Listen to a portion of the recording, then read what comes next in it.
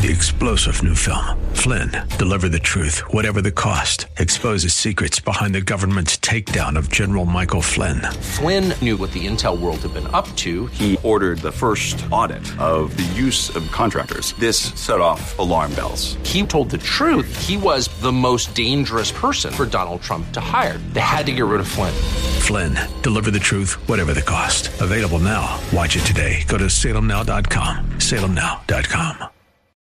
Our journey through the book of Luke has been as marvelous as its ending. And with one final look at that ending, we would invite you to join us for Abounding Grace with Pastor Gary Wagner. Coming up next, join us.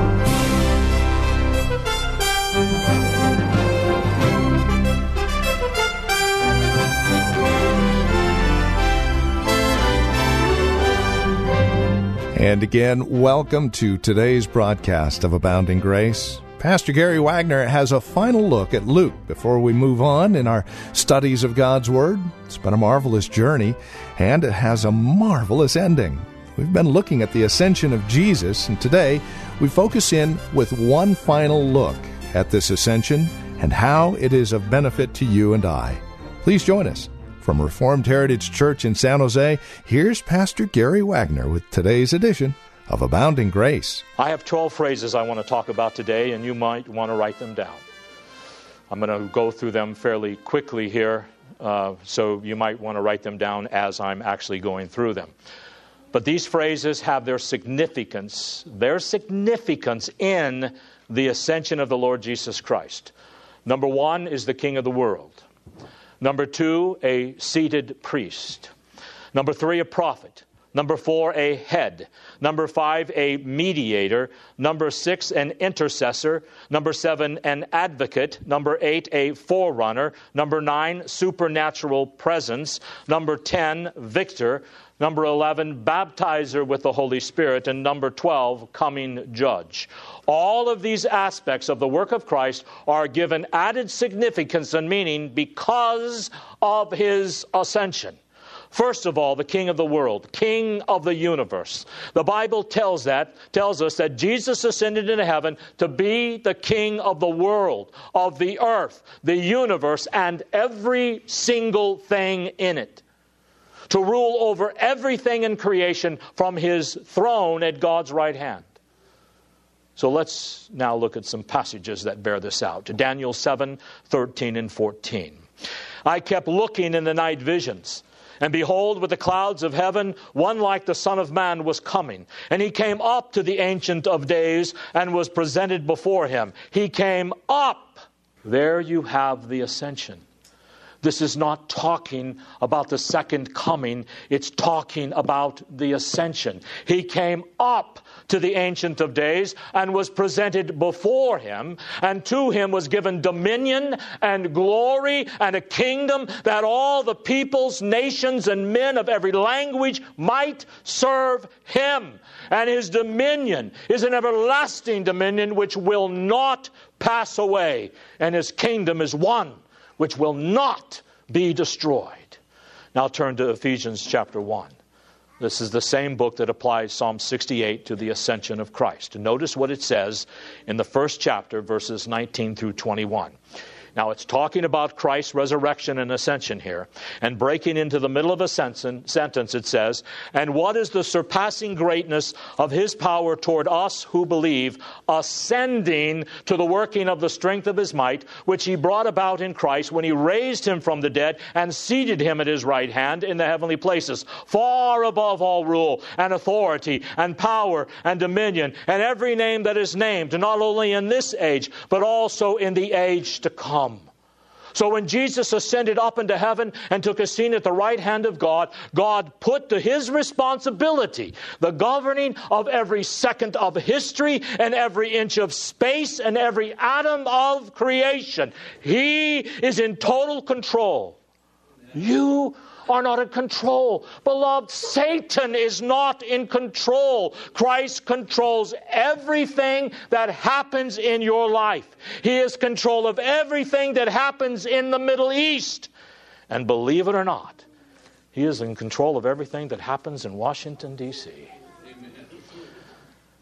What was one of the last things that Matthew records Jesus saying in his ascension?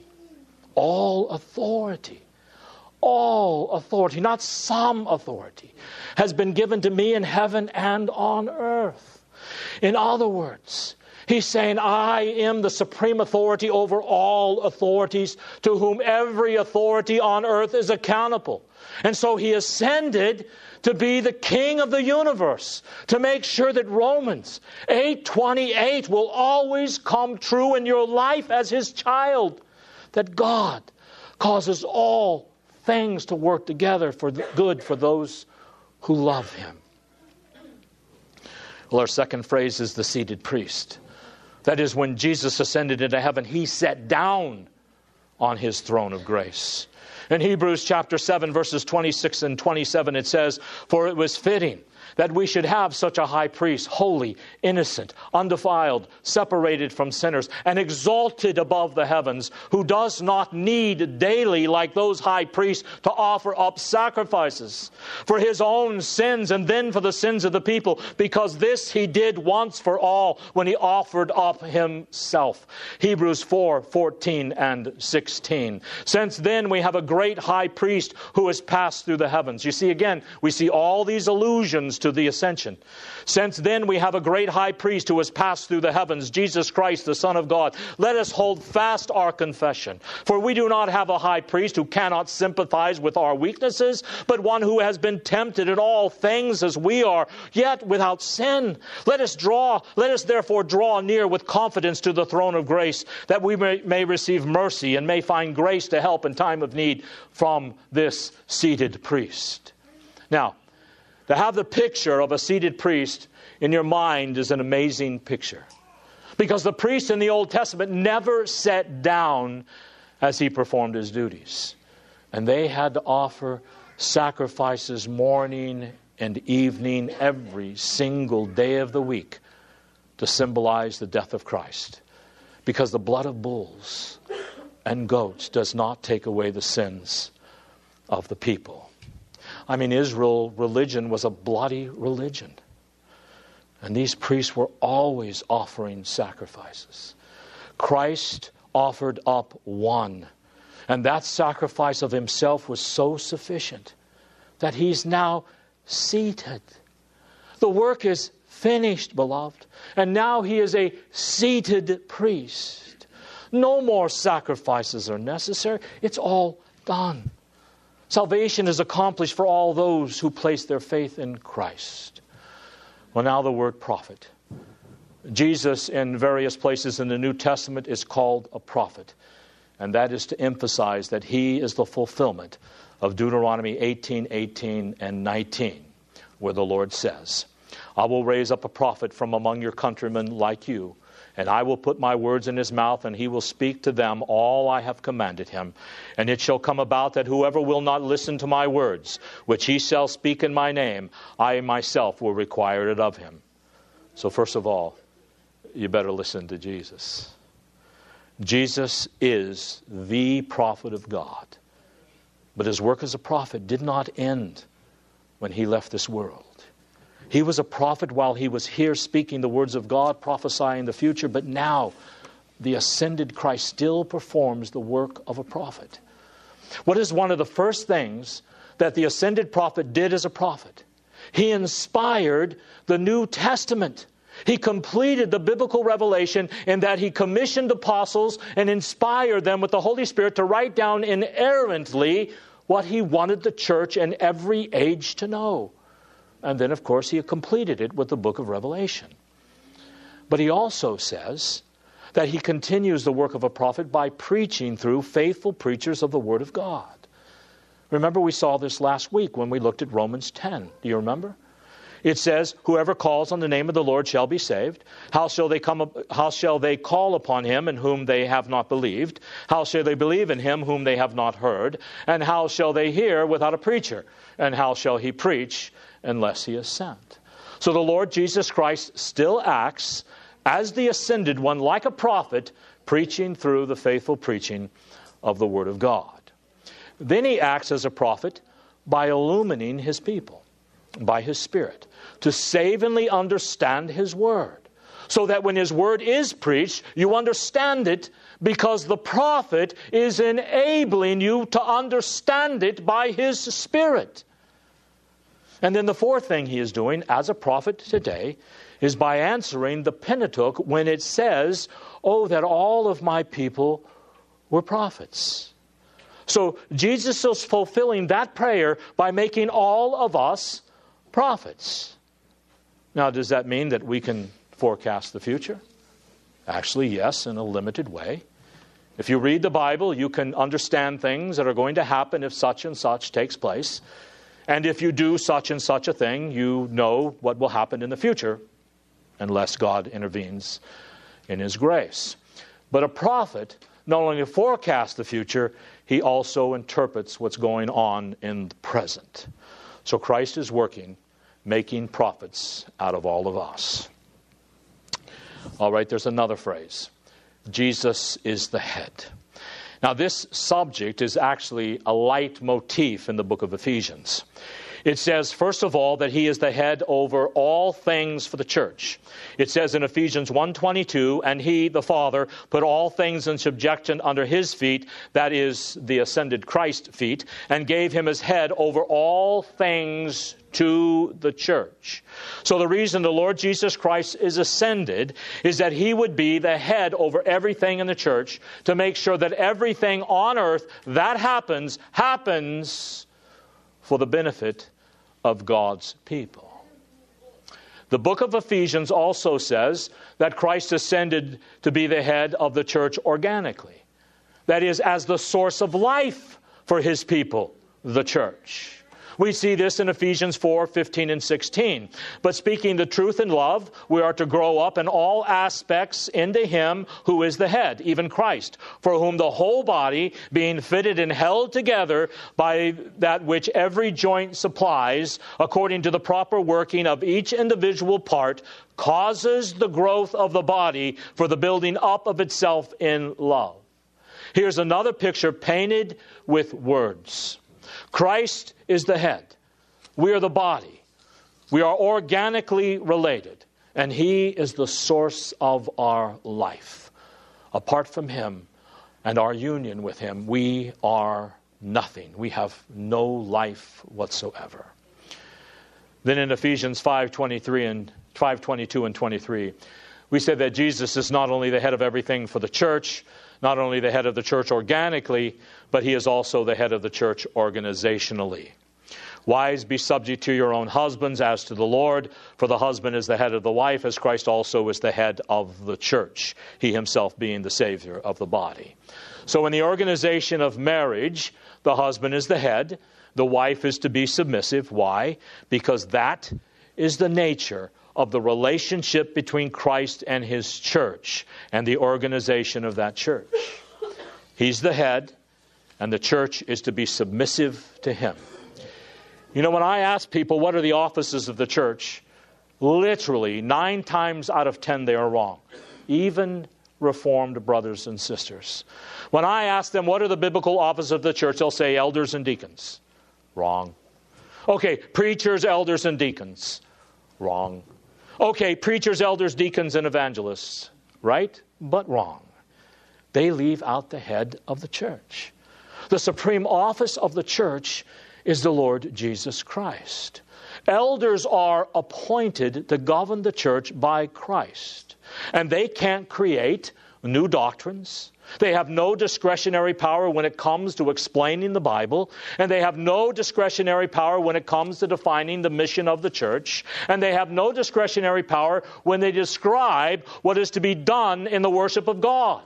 In the organizational church, Christ's word is the law. And if He didn't command it, you can't do it. He arose from the dead and descended to God's right hand to be the head of the organizational church. Okay, the next phrase is the mediator. 1 Timothy 2:5 says, there is one God and one mediator also between God and men, the man Christ Jesus. And in Hebrews 8:6 it says, but now He, that is Christ, has obtained a most excellent ministry, by as much as He also is the mediator of a better covenant, which has been enacted on better promises. In other words, having reconciled us to God by his life and death, Jesus now remains our mediator to bring our lives to bring into our lives all the benefits of his atoning death, and to fulfill in us the promises of God's covenant. As mediator, he is also said to be in the Bible an intercessor. Now, an intercessor goes a little further than a mediator. The intercessor does not stop with mediation and reconciliation. A mediator uses the opportunity to say a good word on behalf of the person in whose interest he intervenes. And that's the way Jesus is. In Hebrews 7:23 and 24 we read, "The former priests on the one hand existed in greater numbers because they were prevented by death from continuing. But on the other hand, because he abides forever, holds his priesthood permanently." He is still a priest. And what is he doing? Romans 8:33 and 34. Who will bring a charge against God's elect? God is the one who justifies. Who is the one who condemns? Christ Jesus is he who died, yes, who was rather raised, who is at the right hand of God, again an allusion to the ascension, who also intercedes for us.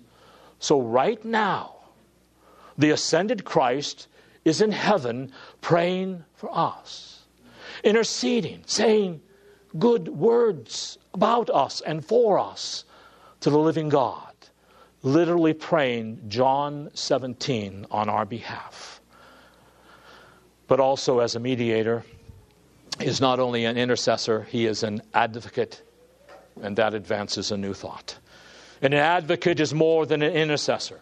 He is someone who's called to the help of a person in distress. He pleads in court for the one whom he represents, and Jesus is such an advocate for us. 1 John 2:1 says, "My little children, I am writing these things to you that you may not sin. And if anyone sins, we have an advocate with the Father, Jesus Christ the righteous."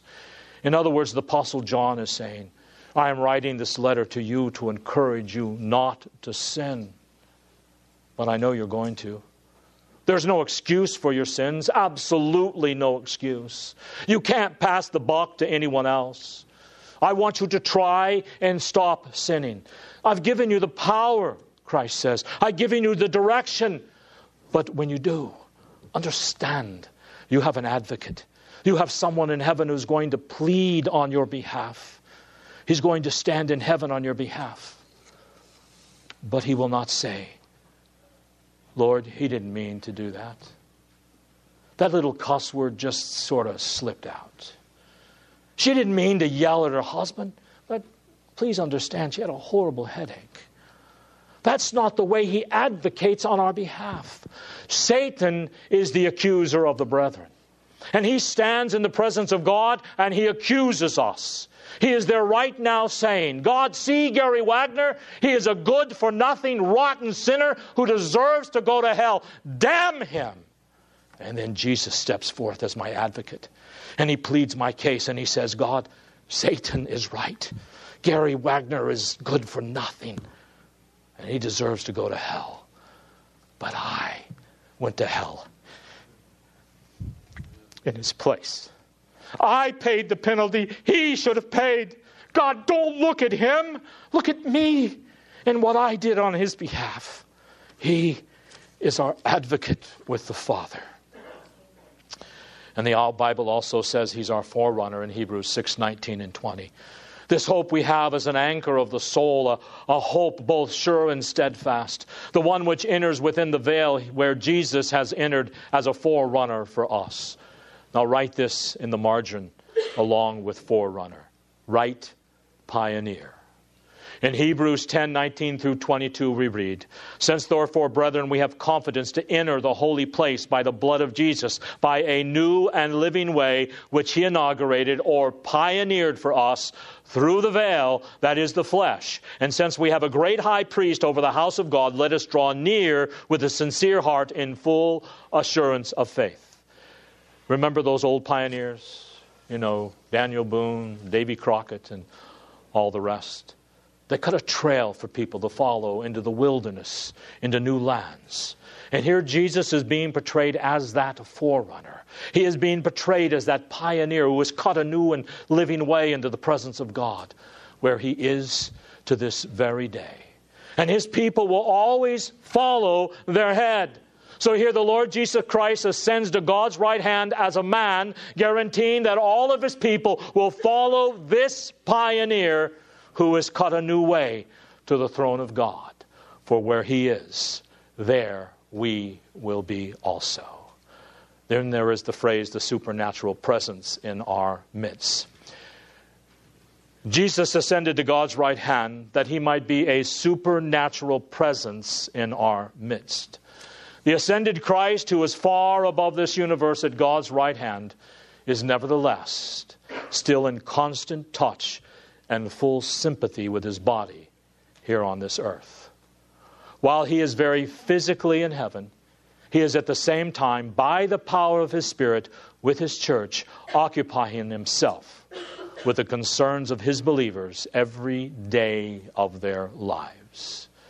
So Jesus is not only the head of the church, he is also a real presence in our midst. He is here. He is present in our lives. We live in his presence just as a fish lives in water. He has taken up residence in our hearts, not physically, but by the power of the Holy Spirit. What's the last thing he said in Matthew 28? Lo, I am with you always, even to the ends of the earth. In fact, he says, now I've ascended to the right hand of God by the power of the Spirit. I am more profoundly and more intimately close to you than I ever was when I lived among my people for 3 years upon this earth. John 14, verses 16 through 22. I want you to notice one phrase. And I will ask the Father, and he will give you another helper, the Holy Spirit, that he may be with you forever. That is the Spirit of truth, whom the world cannot receive, because it does not behold him or know him. But you know him, because he abides with you and will be in you. I will not leave you orphans. I will come to you. He says, when I ascended to God's right hand, and I send forth my Holy Spirit into your life, I'll come to you. I'm not going to be absent from you. The Holy Spirit is going to bring my presence to you closer than it ever was before. And now notice this great picture in Revelation 1, 10 through 20. Here John describes the main character of the last book of the Bible. Notice this glorious picture, all of this imagery of our ascended Christ. Listen to Revelation chapter 1, verses 10 through 20. I was in the Spirit on the Lord's day, and I heard behind me a loud voice like the sound of a trumpet. Verse 12. Then I turned to see the voice that was speaking with me, and having turned, I saw 7 golden lampstands. And in the middle of the lampstands I saw one like a son of man, clothed in a robe, reaching to the feet, and girded across his chest with a golden chas. His head and his hair were white, like white wool, like snow. His eyes were like a flame of fire.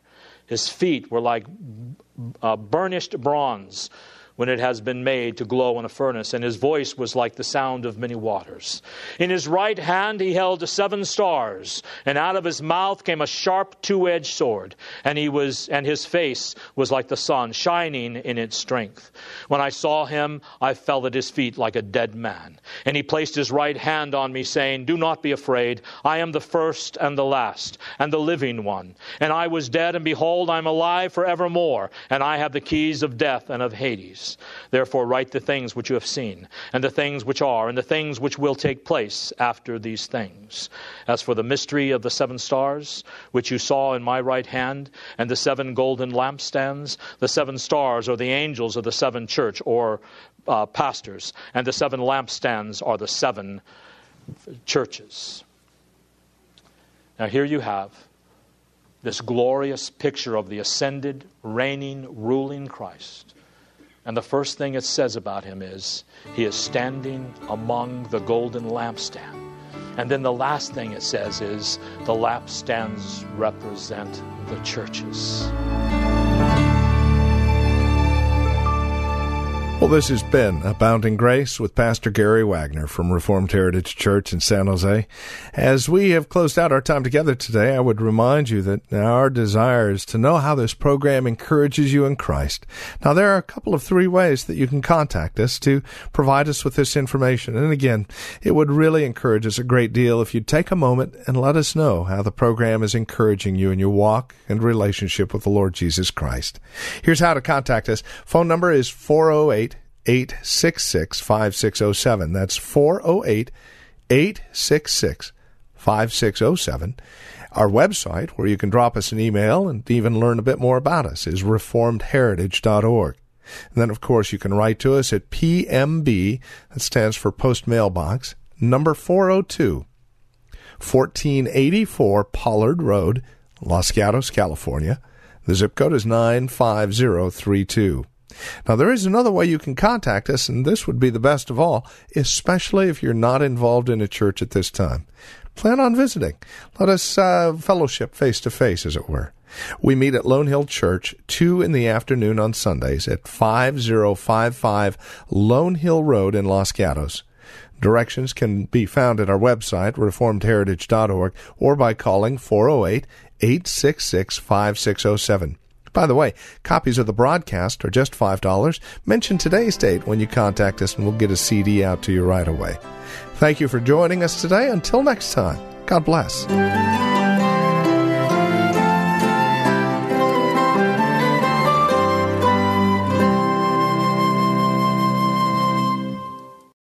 3-star General Michael J. Flynn, head of the Pentagon Intelligence Agency, knew all the government's dirty secrets. He was one of the most respected generals in the military. Flynn knew what the intel world had been up to. He understood its funding. He ordered the first audit of the use of contractors. This set off alarm bells.